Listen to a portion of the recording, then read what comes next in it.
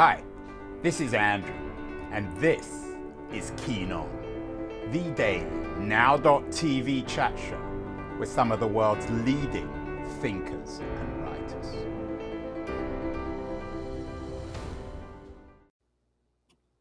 Hello, everybody. It is June the 30th, 2021. We're almost halfway through. I think we're exactly halfway through 2021. It's been, to put it mildly, an up and down year. Perhaps in some ways we're on the up now. It certainly began on a down note.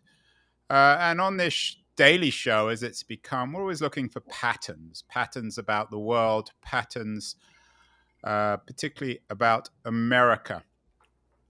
Regular listeners and viewers of the show know I have a particular interest, I guess, in meritocracy or aristocracy. What kind of system we live in America?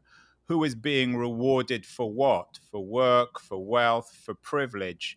We've had a lot of shows about that. We had the American journalist recently, Matt Feeney, on the show. He has a new book, Little Platoons, A Defense of Family in a Competitive Age. Feeney is extremely authoritative on the college admissions game. He had a very influential piece in late May of this year in the New Yorker, the college admissions crucible, which basically suggests the whole thing is a scam.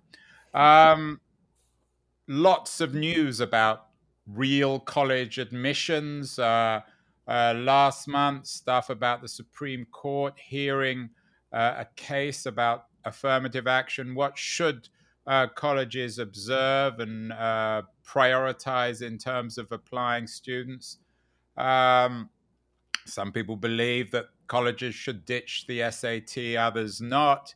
Maybe it's the college, though, that's the problem. We had Blake Smith from the university, a historian from the University of Chicago, on the show recently, who talked about a new quote-unquote meritocracy that's woke at University of Chicago. At least according to Smith, the kids are being taught to be simultaneously extremely privileged and persecuted. Daniel Markovits from Yale Law School, we've had on the show recently, also a great critic of the American meritocracy, which he imagines both is a cause and effect in the university. We even had really interesting Trinity College writer Devarian Baldwin on the show, arguing recently that universities are plundering our system. So perhaps at the heart of all the problems with America, in terms of its corruption, its self-interest, its hypocrisy, the aristocracy lurking behind the meritocracy, is the university. We have a new book out now, Game On, Why College Admission is Rigged and How to Beat the System. And we're lucky enough to have the author of that book, Susan F. Paterno. She teaches at Chapman University in Southern California. She's also a very experienced journalist. Susan, your new book, I found it very readable and interesting as a parent and as a critic of this so-called meritocracy in the American university system. Game On, Why College Admission is Rigged and How to Beat the System. Why did you choose to write this book at this particular time? Oh, that's a great question, Andrew. I wrote about this in the intro to the book. I don't know if you had a chance to skim that. Yeah, not only did I read it, but I even can put it on the screen. I'll quote it very briefly, and then you can go over it. This book came out of my journey through the college admissions industrial complex, a pilgrimage I've taken with 4 children over 2 decades. So you might go on to talk a little bit more about that introduction, Susan. Right, sure, with pleasure. So when my husband and I were putting our third child through starting high school, we realized that we were still very far off from paying off the $120,000 that we borrowed to put the first through the University of California. And we sort of panicked a little bit. So I started researching as a parent the college admissions process. I was such a neophyte that I had no idea the difference between the SAT and the ACT. I didn't know why you would take one over the other. So I started researching it as a parent. And then as I talked to literally hundreds of parents, I discovered that they too were panicking. So I wrote the book as a surrogate for all those other panicking parents I talked to, and discovered that there's a real hunger for a book that's a public service to help Americans understand this complex system and how it impacts actually anyone who wants to get ahead in the United States. So we can talk a little bit more about that idea of meritocracy, because I agree with you. It's really well. Let's talk about it, Susan. It seems to me as if the university, on so many levels, both is the cause and effect with everything that's wrong in American system, the hypocrisy, the dominance of a liberal elite that benefits from the system and complains all the time. I know you're an academic, but an academic class that's paid huge amounts of money to essentially do very little. A massive bureaucracy that's overpaid, and an increasingly rigid aristocratic system. Am I exaggerating here, or is there some truth to it? Well, you do identify the problem, but I think in addition to the problem that we are clearly identifying, higher education can also be the solution, and I think we can't lose sight of that. I think that higher education has much to offer to young people, to teach them how to think critically so that we can avoid the sort of political gridlock we find ourselves in now. So I think, yeah, of course, you hit the nail on the head with your observation. I'm not sure I buy that. I mean, I don't necessarily disagree that there is value to the university system if it's a proper system. But given how dominantly liberal the universities are, I think, if anything, they're actually compounding our divisions, aren't they? Well, it's very interesting that you should say that they're dominantly liberal, right? Because I think that's certainly been conventional wisdom for decades. But I think I do get your point, but I think we need to look back on 40 years of failed free market policies that have remade college and financial aid into a multi-billion-dollar industry that basically advantages the wealthy. So if you want to criticize liberalism as the cause of that, I'm not sure I agree with you. I think the real problem is how college has become a profit center. Yeah. So, and I take your point. So explain what has happened over the last 40 years. You mentioned at the beginning of the book, you were an undergraduate at Occidental, another very fine liberal arts college in Southern California. I think you said that when you went, maybe 30 years ago, the fees were around $5,000 a year. Now they're up to 60 or 70,000. What has happened in the last 30 or 40 years, Susan? Well, basically, the college admissions and financial aid turned into, as I said, a multi-billion-dollar industry that advantaged the wealthy.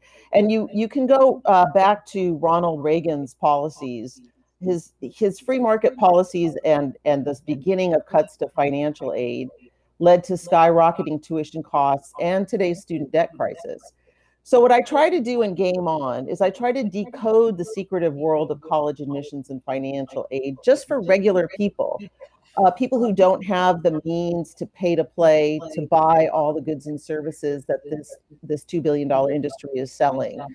For most of America, it can serve as a playbook for what has evolved into the Hunger Games of higher ed. Tell me a little bit about your two kids then. I know you, because the narrative is a personal one. The first two both went to UCs. Which UCs did they go to? The oldest one went to UC Berkeley, and I think you attended UC Berkeley, did you not? I did. Well, I was thrown out, so I'm not sure.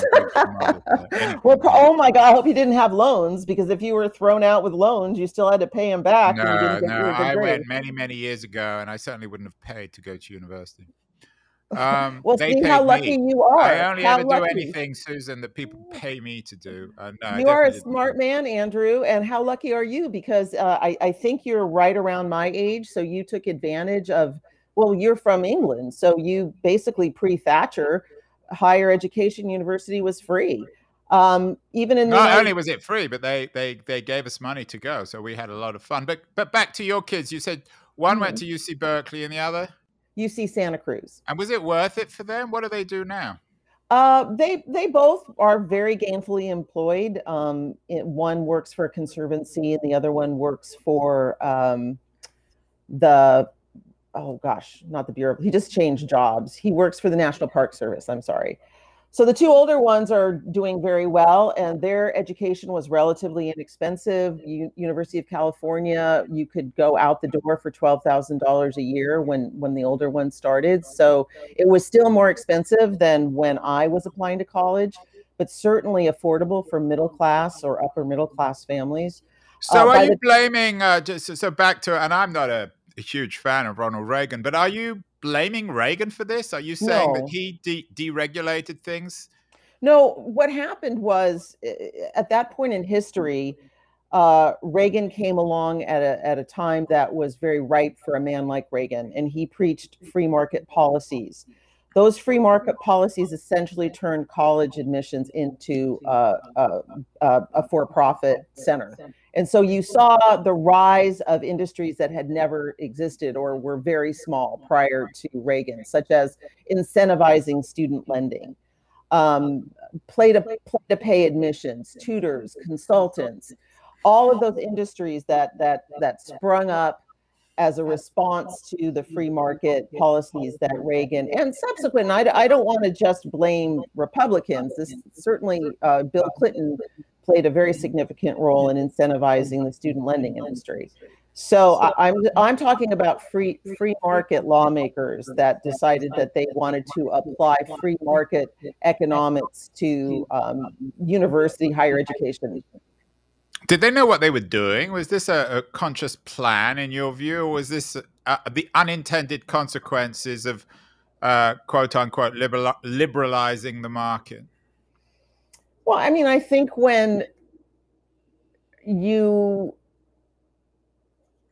promote policies that promote free market values, it makes perfect sense that industries will spring up to serve the sort of liberalized laws that you've created to make it a lot easier for these industries to profit. So if you're going to incentivize student lending, right, if you're going to pass laws that make it easy for lenders to make profits off of students, many of whom are teenagers, then it just makes sense that you're going to see the corruption that followed in the 90s. Susan, I don't see the connection, though. You said that tuition, for example, has gone up from around 5,000 to around 60,000. So it's essentially gone up 10 or 12 times over the last 20 or 30 years, which is absurd. What's that got to do with lending practices? Aren't the colleges the ones who set the fees? That is a great question. That has to do with the way that Reagan and then Clinton decided that they were going to, and when you asked the question that you asked before, was this deliberate? I don't think anyone set out to harm students and create a debt crisis. I'm not suggesting that. But what I am saying is that they were not prescient enough to see how these laws that they passed would impact the students. So essentially in the 90s, what you have is you have the government backing private lenders. So the private lenders then wanted to attract more business. So they went out and recruited financial aid officers to persuade students to take on their loans. So all this was happening at the same time that rankings became dominant in the way higher education economics was changing. And so colleges needed to boost their rankings, and to boost their rankings, they needed to become more attractive to students. They needed to attract more students, and that costs money. So the more money they spent, the more money they needed. So they raised tuition. Yeah, I have to say this isn't very convincing. I mean, still, ultimately, the responsibility of raising prices is the university.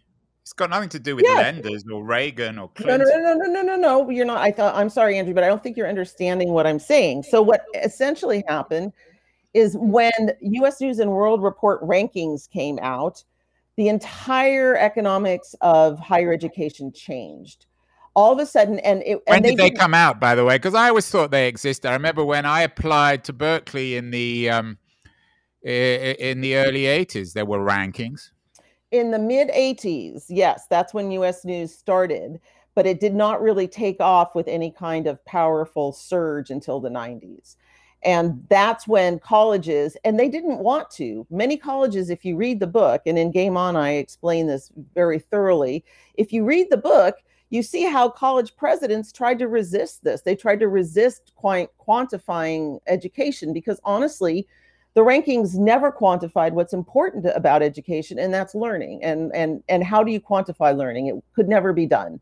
So essentially what they did is they quantified things that they were able to get data for. So they became a huge data collecting industry. And that put pressure on colleges. Now, colleges had to meet these standards, meet these rankings. Parents looked at the rankings and said, if I'm going to spend this much money, I want my kid to go to a high-ranked college. So the only way they could boost their rankings was to spend more money. The only way to spend more money was to bring in more money. So what they ended up doing was jacking up their prices for tuition. At the same time, the government was incentivizing lending, private lenders, to go out and recruit students to take out more loans. And that is the genesis. That is the beginning of the student loan crisis that we're seeing today. But it still doesn't explain where the money goes. So if the universities have raised their prices by 10 or 12 times, where is that money going? Is it going to professors? Is it going to professional bureaucrats? Is it going to putting buildings up? Yes. And in Game On, I talk about all this, all of the above. You've hit the nail on the head.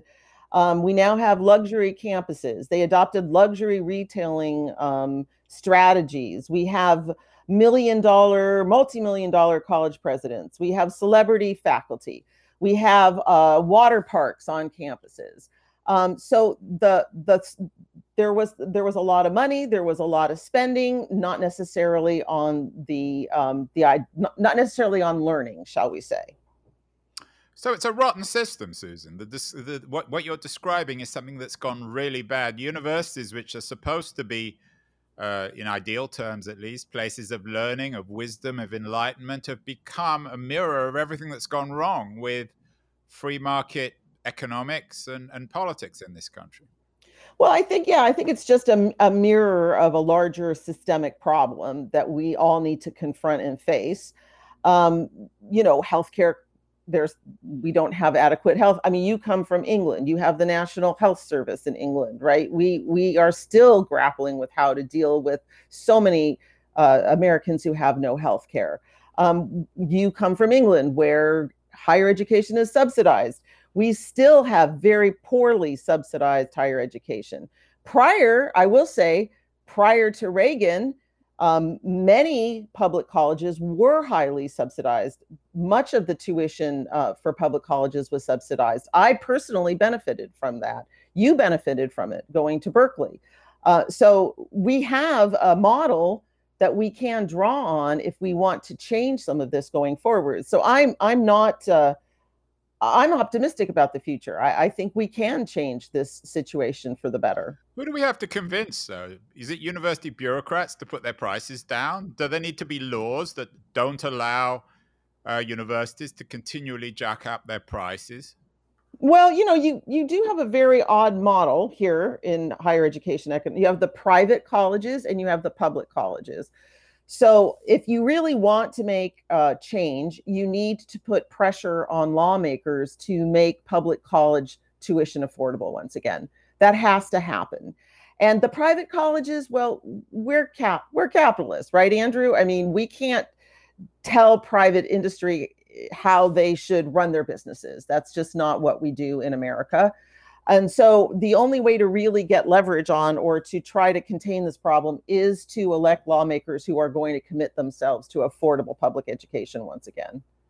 Talking about state education, you see now there was some headlines in the LA Times earlier this week they're going to reduce out-of-state admissions and add more Californians. I assume that's the kind of reform that you would like to see, where local California students are again have more access to the universities, because of course out-of-state students pay full whack, whereas California students don't.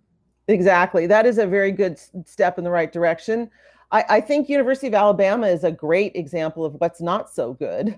University of Alabama takes more out-of-state people than their own in-state. So you have a system that favors out-of-state students and neglects its own student population, and that's not the only state that does that.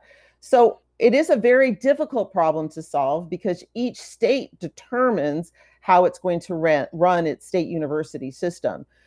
So we as voters need to put pressure on lawmakers to start looking at this as a serious problem and start making changes so that higher education is affordable to those students who really do need it to either stay in the middle class or move from move up the ladder, shall we say.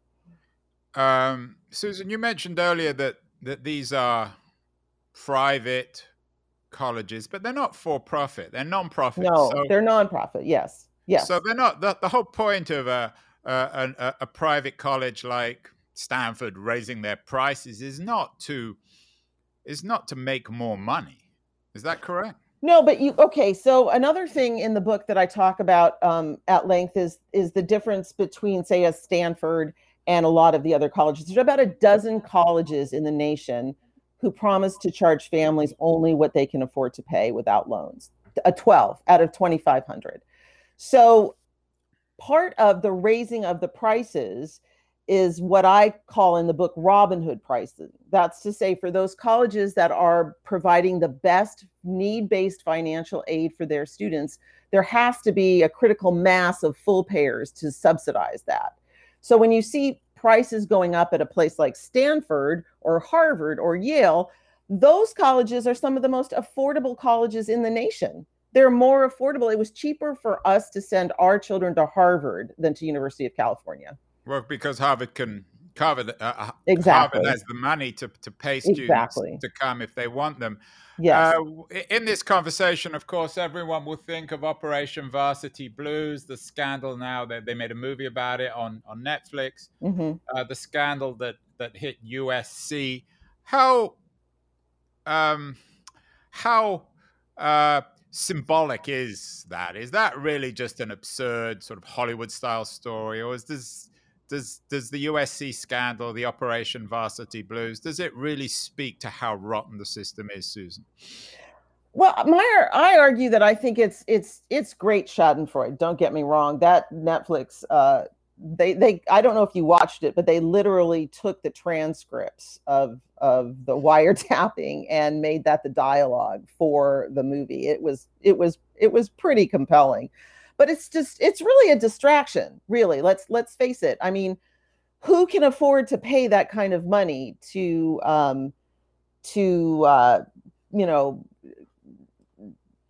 get your kid into college? I mean, there's so few people who can pay that kind of money. It just distracts us from the larger problem, which is what has happened to college admissions and financial aid in this country.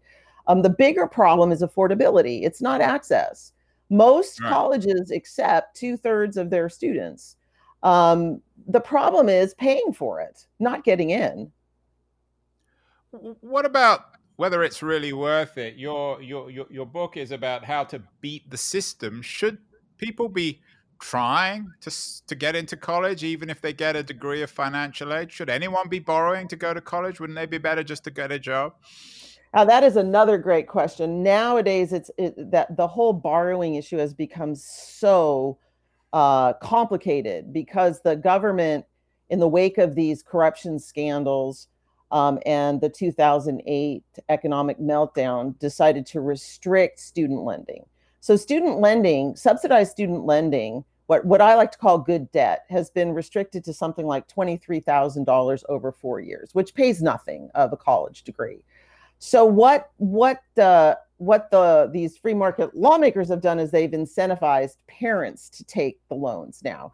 So you see parents putting off their retirement to put their kids through college. So going back to your question, should you borrow to go to college? Good debt is subsidized loan debt. So if all you take out is the subsidized loan debt, or at maximum what you expect to earn in your first year out of college, that is a worthwhile investment. So you have this sort of duality. You have a situation where every study shows that the most secure way to move ahead in the United States of America is a college degree. But there are so few ways to get an affordable college degree. So you have this catch-22 that we have not solved in this nation, and that we really need to start thinking about and start having this national conversation about how do we improve the lives of the majority of Americans and also regain our workforce as an economic engine. And that's what and we know, Susan, that people have been talking about that for years. It's never going to happen, and it never will happen. It did happen, Andrew. I disagree with you. Absolutely, it did happen post-World War II. But everyone always goes back to post-World War II. Wait. No, and Andrew. That was a unique situation because the war had been a huge war, a world war. In which... I'm just saying that there were plenty of people in the 70s, myself included, many people of color, many women who really were really able to take advantage of policies that allowed us low-cost, excellent, affordable college degrees. And that wasn't that long ago. That was my lifetime. That was your lifetime. Fair enough. So let's. So the system's rigged. It's rotten. But there are ways, as your excellent book suggests, to beat the system. Very briefly, Susan, what are the other models in addition to learning your way around the borrowing world of finance? What else should both parents and students be thinking of in terms of beating this system, coming out of university, getting into a decent university without a huge amount of debt? Well, I think the first thing is choose your college with affordability in mind, right? And hey, if you can get into one of those colleges that promise to only charge you what you can afford to pay without loans, then that would be a great thing. State colleges and universities that are affordable are a great way. So you need to frame, and I talk about how to do this in the book. You need to frame your search by starting with affordability, right? That is the perfect fit you're looking for. So again, if you're going to take debt, take on good debt, only subsidized loans that the government subsidized, and only as much as you can afford or how much you think that you are going to earn in your first year out. So that would be one thing to do. When you're looking for colleges, look for colleges that are prioritizing learning and relationships with faculty, and that really do put a big emphasis on teaching critical thinking. These are all things that should drive the college search. Well, isn't that given? Every university says they do that, but we don't know whether they do or don't. That's right. You don't know. You have to find out by talking to students who go there, by calling faculty before you enroll and having conversations with them. These are all things that good universities, good colleges will let students do. But the problem is parents, families, they don't know this. And that's why I wrote the Game On, because I really did write it as a public service to give families the information that I, even as a college professor, did not have putting 4 kids through college. Yeah, I accept that. But we've got Adrian Wooldridge on the show in a couple of weeks. He has a new book out, The Aristocracy of Talent, How Meritocracy Made the Modern World. How are we going to make the system more meritocratic, Susan? Well, I do talk about this, and you had George Packer on, I think, not so long ago, right? Yeah, we had George Packer. I mean, everyone's talking about this same issue of more and more inequality in America, more and more of an aristocracy of economic, it's not the 1%, it's the 10 or the 15%. Right. And I think that, I mean, he talked very eloquently about how, we've diluted that, we believe that successful Americans use their brilliance and grit to get ahead, when in fact, most have really benefited from luck and inherited wealth. And what I hate to use, rigged is kind of loaded, but this system that promises to deliver far more than it has. And it's what Packer describes as the smart America now that is in charge, that annoying technocratic aristocracy that's kind of running our lives. So how do you deal with that? Is that the question? How do we? Well, I mean, finally, Susan, I mean, you've apportioned the blame politically, but what about the responsibility of both faculty, university teachers like yourself, and university administrators? Don't they have a role here in trying to fix the system from within? Oh, absolutely, 100%. I have to tell you, I've been teaching for a couple decades, and the administrative bloat has gotten absolutely out of hand. So what we have now are 15 administrators for every faculty member. And what we really should be focusing on, and what colleges should prioritize, is teaching. Honestly, I mean, we have research universities are essential, but most students go to college to learn and to learn from faculty. And we don't place enough emphasis in colleges and universities on teaching and forming relationships with faculty members and that mentoring that goes on. So absolutely, I agree 100%.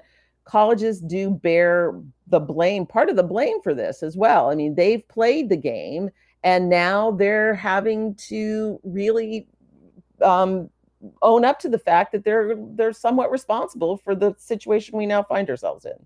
Well, life is a big game and not a fair game. It's rigged, according to Susan F. Paterno. Game On, Why College Admission is Rigged and How to Beat the System. A very useful book for people trying to beat the system. It's also an important book to understand why the system has got so rotten. So I think it's an essential book to look at. Susan, in addition to your book in these strange times where we're not sure whether we're allowed out anymore, what else should people be reading? Well, okay, I just want to give a plug for National Theater at Home. I've been rewatching all the great studies in power of Shakespeare. I love Shakespeare. I'm a big Shakespeare fan. So anything Shakespeare, Coriolanus, Macbeth, Othello. So those are all always on my night table. And I'm also reading Testosterone Rex by Cordelia Fine. I don't know if you have had her on. No, I haven't heard of that book. What's it about? Myths of Sex, Science, and Society, which is very interesting. And anything by Jill Lepore. As I said, we talked about that briefly before the show, Andrew. I'm a big fan of Jill Lepore's as well. So, well, we've talked to Jill Lepore's people about getting her on the show, and we will do at some point. But for the moment, Susan F. Paterno, author of Game On. Again, as I said, a really good book, really interesting, provocative, important books, useful, and it's also philosophical. Thank you so much. Keep well, and we'll have you back on the show again, Susan, Great. To talk about how we can blow up the convention, but the Contemporary University. Thank you so much. Awesome. Thank you. It's been my pleasure, Andrew. Have a great day.